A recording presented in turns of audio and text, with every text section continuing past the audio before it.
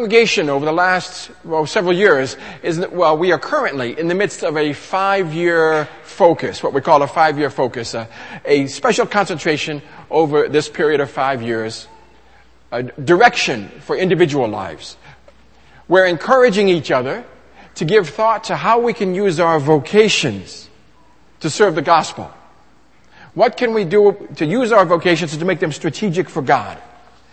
Now, there's 4 different variations on this that we're encouraging.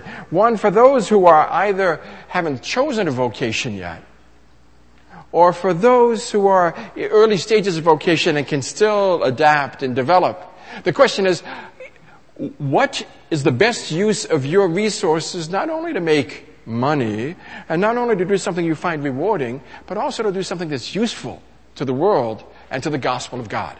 So how do you choose a vocation that couples our concern for God's work with our abilities and our needs? That's the first option, is to choose a vocation. The second is, given the vocation we currently have, each of us currently has, in our current location, how can we leverage this? The income, the relationships, the kind of work we do, how can we leverage this to be useful to God? The third variation, choosing a vocation and using a vocation, the third variation is keeping your same vocation, but doing it in a different location, which is more strategic for the work of God. And this is what Ellie represents, and why we have him come back and share. He's still finding his way. It takes a while to figure out a new culture and a new situation. But keeping your same vocation, as he had here, and then going overseas where the needs are greater, and almost anywhere overseas, the needs are greater than they are here, the needs for the gospel. So how can he use his vocation, change his location, and be more strategically employed for God? And the fourth option, which Ellie also referenced other people doing, is changing your vocation and going into either tent-making missions or into pastoring or into evangelism, direct missions. So those are the 4 options in part of the 5-year focus. And we'll come back to that periodically, maybe once a quarter, and we'll have people sharing both about how they're doing it and as we look at the news, how other people are doing it. How can we use our job skills and our job context to be useful to God? Now, for today, as we begin a new year, we typically take a couple of weeks, and we will again this year, a couple of week break from our usual preaching roster to ask the question, who are we? Who do we want to be? What are our core values? What do we want to build into our DNA? So that as life changes around us, as the circumstances, our environment, our context, all of these things change, what do we want to maintain steadfast as a community? And so we'll look today at the 5 core values that really guide and implement everything we do. Now, since we've been doing this for several years, we've had these 5 core values for the last 6 years. Identify one of our core values. Those of you who've been here for a while. What's one of our core values? A little louder? Okay, God-centered. Good. Now somebody else give me another core value.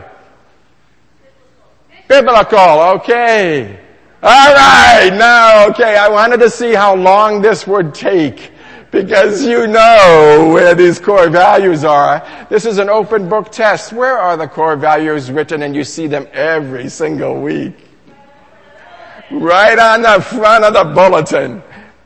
So this is an easy question. And in fact, somebody designed a nice logo to reinforce it. God-centered, biblical, transformational, communal, missional. And we want to take a look at these 5 core values this morning because everything we do really feeds into this in one way or another. Now, these are 5 core values. You look at the logo we had for them. It's really, you can't say which is the most important, where it starts, where it ends. Obviously, God's the most important. We put God first. But actually, they all issue out of the fact that we seek to be biblical. They all support the idea that we want to be transformational, communal, and missional. So it's not like we're listing these in order of priority. But these are 5 crucial values. And this morning we want to look at why are they so important to us? And how does it come out in our community? The first we'll start with is really this, is biblical. Because this is the foundation. Certainly it's not more important to be biblical than it is to be God-centered. But we start with biblical is because this is where we find out what God is like. God's revealed himself to us in Scripture. How else do we know who God is and how he wants to be worshiped and what he expects of us? It's through Scripture. And so this is where we start. Now, each of these 5 core values we identify as core because they're important to us. Well, they're important to Scripture. But each of them we highlight too is because they're countercultural. If we're going to honor God, if we're going to be what God's calling us to be and do what God's calling us to do, we're going to have to be countercultural. And each case, we're going to contrast the value that we're underscoring with the local contrast. So the first value, we want to be biblical, not cultural. Sometimes this will mean that we'll be out of step with our culture. Sometimes it means that we can embrace some value within our culture. We don't always have to be antagonistic toward our culture, as the case that Pastor David prayed for in Kentucky today. We don't always have to oppose our culture. Sometimes we'll have to. Sometimes we'll support it. But here's why biblical contrasts with culture. Not because Christians are opposed to the culture, but here's why. Mark Smith is a professor of political science at UW. He's writing a book. It's about to be published. I've read reviews of it. I haven't read the book yet. The book is entitled Secular Faith. And here's what his thesis is. Much of America worries about churches like ours. Because they don't know churches like ours. They're not, like the elite in the media. They kind of worry about churches like ours because they're not that familiar with us. Hey, I don't know about you. I'm a nice guy, right? You wouldn't worry about me. But our culture worries about us because they're not that familiar with us. And what they're really worried about is, what is our agenda? Because often the evangelicals who speak up tend to be strongly right-wing, and they want to govern the whole country by right-wing values. And the media, not always, but almost always, largely tends to be liberal and left-wing. And so they're worried about these right-wingers and what they're trying to do about taking over America and forcing this back into being a Christian country. So a lot of the liberal press is worried about what we're trying to do, what they think we're trying to do. Now, Mark Smith, professor of political science at UW, has made a different point. He's taken this anxiety within the university, and he says, actually, that's not what's happening with these Christians. In his book, Secular Faith, what he says about us is that we say we're biblical, and to some extent, we try to be biblical, but we're really captured by our culture. So Mark Smith studied 5 contentious issues in the U.S. He studied slavery, he studied divorce, he studied homosexuality, he studied abortion, and he studied women's rights. Now, he argues from a historical and political perspective that in each of these cases, the church resisted cultural change. But that didn't make us biblical. All it made us was conservative. Because his point is not that we stood against it, but that we slowed it down. He said basically on each of these issues, the church may have started in a different place than the culture, but as the culture from your angle left, as the culture moved left, so the church kind of became more liberal. And he argues, and I haven't seen his statistical evidence, and I think he's wrong on slavery. I think he's being selective because some of the chief proponents of the anti-slavery movement in the 1800s were evangelical Christians. Now, if you go to the South, you could find some evidence for that thesis, but not from the... So, again, the thesis may not be sustainable at every point, and I haven't investigated his evidence. But he makes a very important point. That is, that we are highly shaped, even as Christians. We are highly shaped by our culture. And sometimes we're more shaped by our culture than we are by the Bible. Now, there's a term for this. Peter Berger is a sociologist at BU, and he coined the phrase that reality is socially constructed. Now, not to insult professors, and I used to be once, but so I know the inside thing. We as professors, you tend to overstate something to make a point. And maybe reality really is not legitimately socially constructed, it's just socially conditioned. And maybe that doesn't even matter to anybody. Some of you will be familiar with this language from the whole issue of gender. Right? With the transgender movement, what do we keep hearing? Gender is a social construct. You see, this is the same phrase, socially constructed. That argument is, gender is just something arbitrary that society has decided. It's not hardwired into us as human beings. It's just socially constructed. Now, I don't want to be talking about gender this morning. It's just an illustration to get you back to the language. Peter Berger, professor of sociology at BU, he argued that all of reality is socially constructed. What he meant by that was, anything we do, why do we do it the way we do it? Or when Elliot goes to Taiwan, why does he have to learn new ways of doing some things? When I went to Singapore for the first time, I thought, boy, they do some odd things here.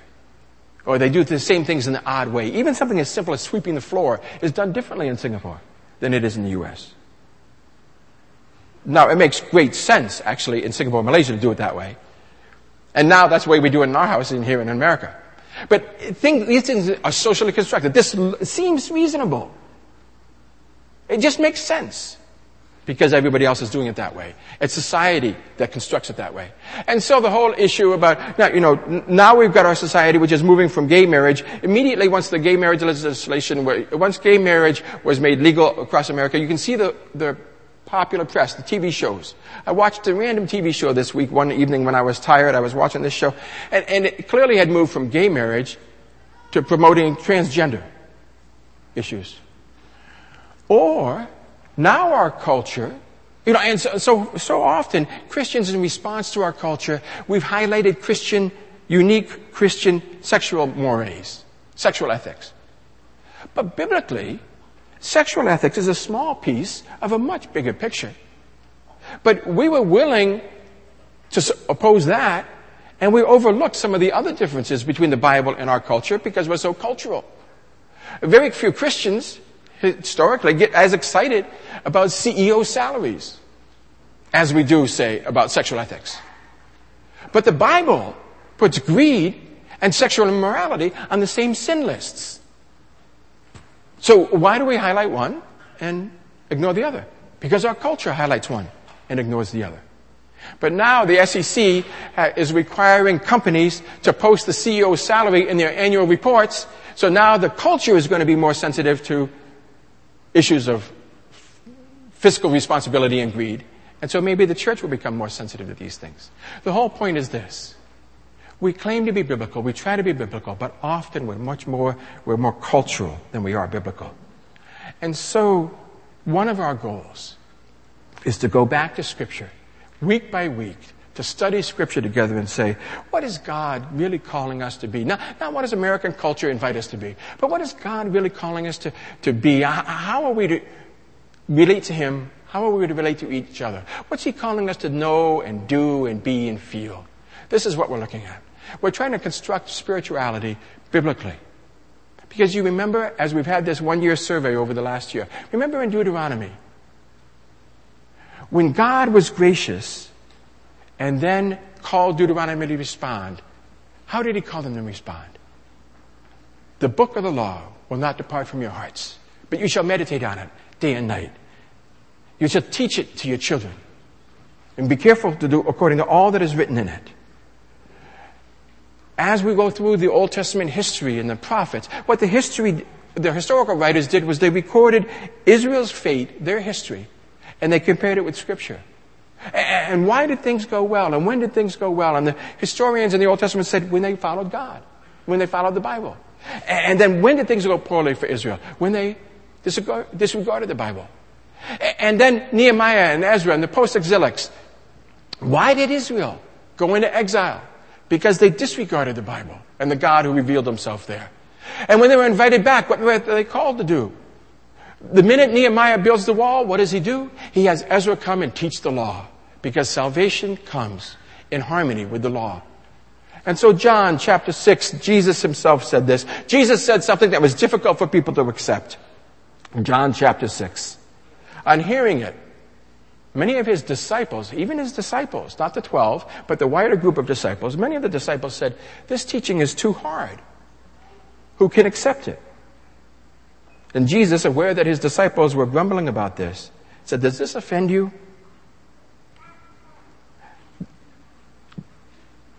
He went on to say, this is why I told you that no one can come to me unless the Father has enabled them.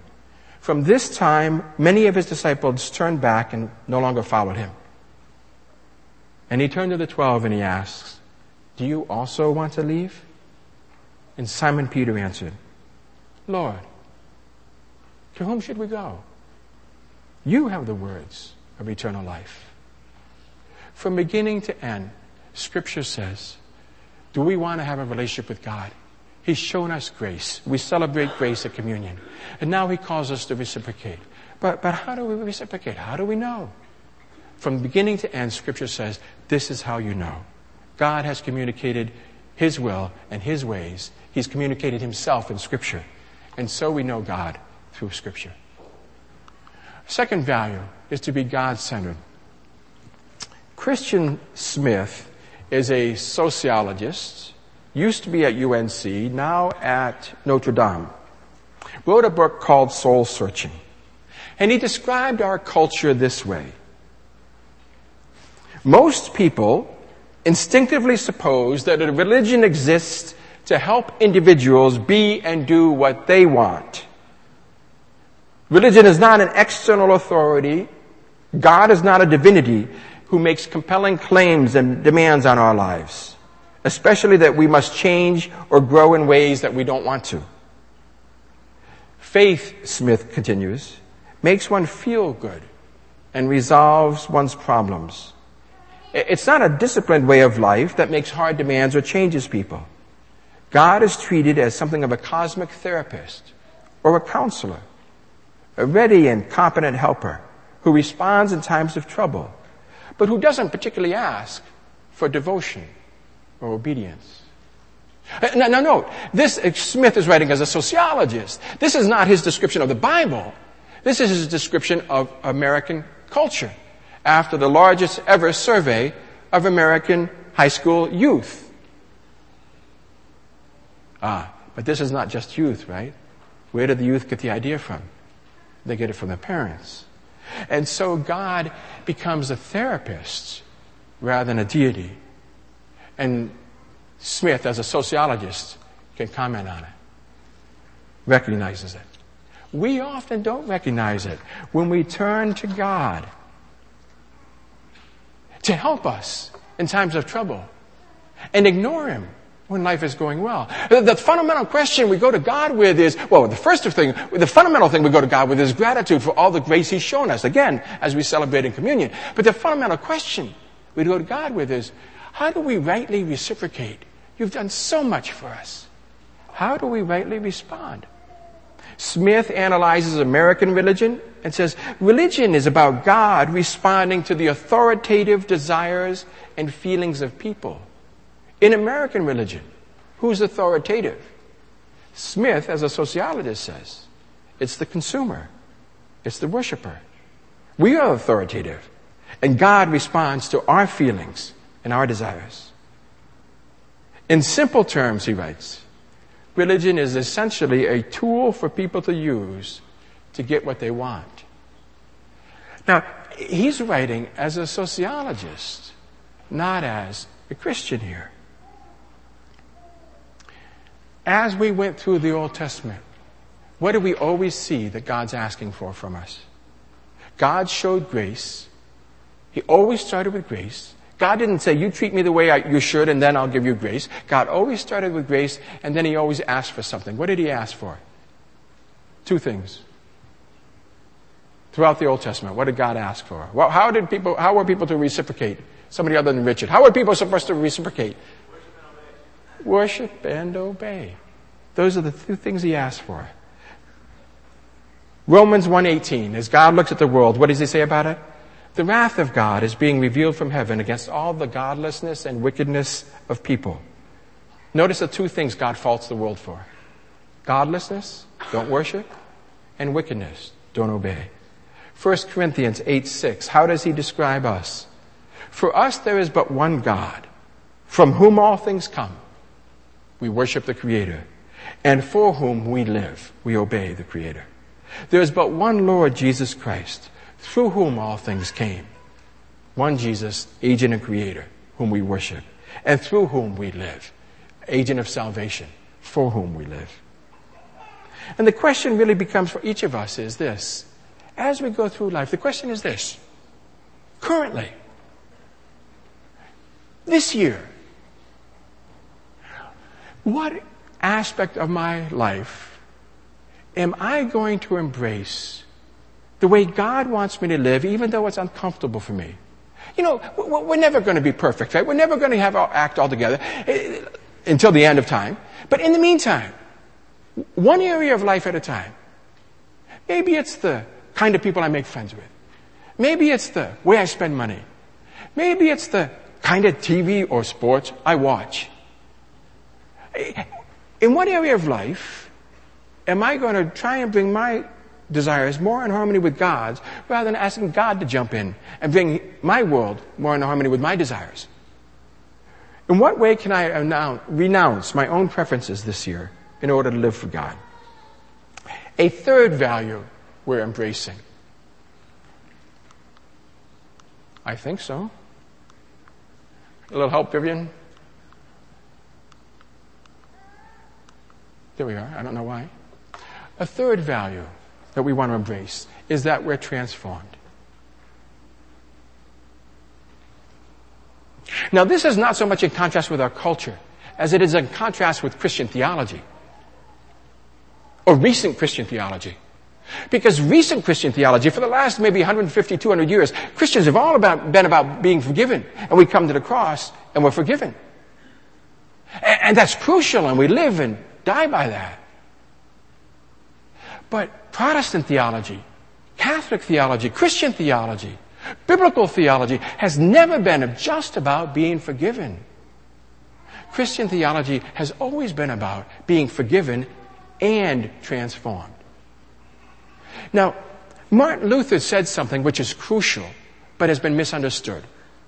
And the Roman Catholic Church opposed it for a long time because they thought he was saying something different. And then some of his extremist followers thought he was saying something different.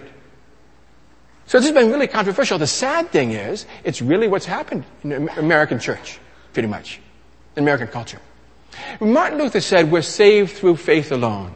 Now, it's probably too small for you to see it, but there's a red period at the end. And Martin Luther never put that red period at the end. We're saved through faith alone. And the idea is a technical term for it, Latin-based term, theology. Every vocation is a conspiracy against the lay people. The technical term is for imputed. It's like, I have righteousness because my sin is imputed to Christ. Christ dies on the cross for my sin. Imputation. And the New Testament teaches imputation. The New Testament teaches that I'm forgiven because Christ died for me. But it doesn't teach just that. And there's a movement today around America, been going on for decades, if not centuries, that calls itself the grace movement. Now, if you want to sell something that's not really a good product, you give it a good name. The grace movement. Now, who can be against grace? But the point is, this is not all that the gospel teaches, that Christ died for my sin, whether we're saved through faith alone. Because if you go back and read Martin Luther, if you look at Protestant theology, the Reformers taught, the Catholic Church taught this, the Christian Church of the Bible has always taught, we're saved through faith alone, comma. Never saved through faith alone, full stop or period. We're saved through faith alone, comma. Saving faith is never alone. And instead of focusing solely on imputation, we take the notion of imputation and combine it with union with Christ. Notice how Paul puts it in Romans 6. What shall we say then? Shall we go on sinning so that grace may increase? By no means. We are those who've died to sin. We've died to sin. How can we live in sin any longer? Don't you know that all of us were baptized into Christ, were baptized into His death? We were buried with Christ through baptism and death, in order that we might rise with Christ from the dead. The death he died to sin. The life he lives to God. So therefore, the death we died with Christ to sin. And the life we live in union with the resurrected Christ. So grace has two parts. Not just forgiven, but also transformed. And this really has to define all that we do. So this year, the question is, am I trusting Jesus for my salvation? But the other half of the question is, at the same time, is my life coming more into conformity with His? Did He die for me? Do I affirm that? Am I living with Him? Do I affirm that and carry it out? A fourth value is community. Communal, not individualistic. I will quote here another sociologist. Robert Wuthnow did the largest study in American history of small groups, the small group phenomenon. And here's what he found out about small groups. His conclusion is that people join small group to form community, to make friends. But it's a different kind of community than American history has ever had before. Community is what people are saying they're seeking when they join small groups. Yet the kind of community they create is different than the kind of community we've had in the past. Community is more fluid now. People move in, but people move out. A community is more narcissistic and therapeutic. Its chief purpose is to support one another emotionally. He concludes that families and real community will never survive by the way we talk about community today.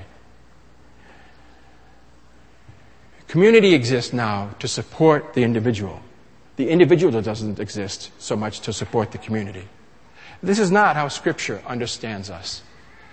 In Scripture, in 1 Corinthians, what we read is, as we become Christians, how it is it for us when you came to faith? How is it, right?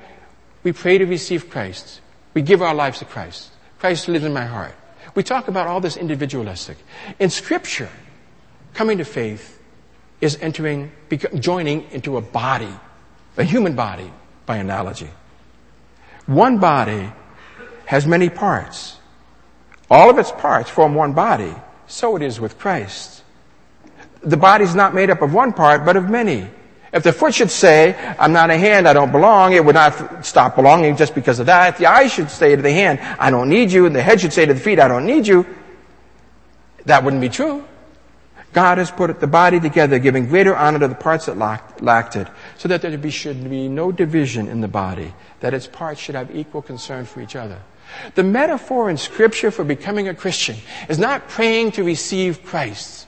The metaphor in Scripture for becoming a Christian is joining the body of Christ, of which we're all a part. So we seek to be communal, not just individualistic. And finally, we aim to be missional, not consumeristic. One pastor critiques the way that he used to do ministry. He speaks of the church he led.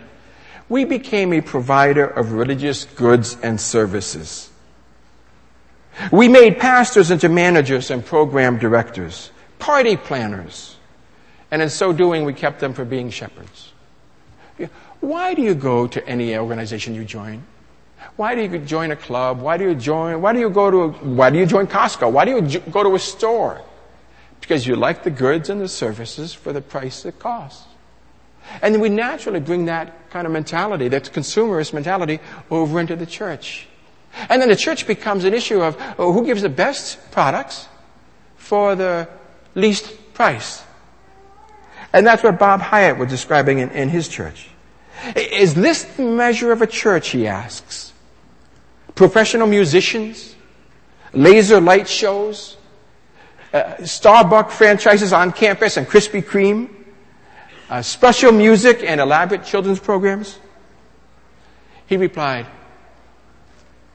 I'm your pastor, not your cruise director. My job is to open God's Word and tell you what I think God seems to be saying to us through this book to our community. And then your role is to decide whether then you get involved with missions or homeless teens or the mentally ill or AIDS or the hospital or the nurture of children within the church community. It's a mission that we're all on. And now he says, as he describes the changes they made in their church, we see ourselves not as provider of religious goods and services, but as a missional covenant community. We're trying to establish a mindset that's not inward, but outward. Not to serve ourselves, but to serve others. He concludes, Jesus did not die to make you into a sanctified consumer. He died to bring you alive to God and to a desperately needy world. And we see, as Jesus was leaving, his last words to his disciples were always about this. Jesus came to them and said, all authority in heaven and on earth has been given to me. Therefore, go and make disciples of all nations. You are witnesses of these things, Jesus said. I'm going to send you what the Father has promised, but stay in the city until you've been clothed with power from on high. And when you receive the power, when the Holy Spirit comes on you, you'll be my witnesses in Jerusalem and Judea and Samaria to the ends of the earth. Again, Jesus said, peace be with you. And then he continued, as the Father sent me, I'm sending you. He didn't come simply to give us peace. He came to send us out. And the Apostle Paul says, for I am not ashamed of the gospel, because it's the power of God that brings salvation to everyone who believes. First to the Jew, and then to the Gentile. So the question really is, for us, who will know about Jesus? And how will the world be different because we lived before we die? It's not just about taking up space and caring for my family. It's about changing the world. And so these are the values that drive us. That we should be God-centered, biblical, transformational, communal, and missional. Let us put our heart and our minds and our lives together toward this aim this year, that we should make incremental improvement in each of these areas. Let's pray together. Father, we do ask you to be with us as we seek to be with you, that our lives individually and corporately might honor you, that our lives individually and corporately might be biblical, that we might experience individually and corporately transformation by your Spirit and living Christ within us, that we might live together and serve together, rejoice together and grieve together as a community, and that with all these things, we might have some small influence on the people and the world around us. Empower us by your Spirit and send us out. In Jesus' name we ask. Amen.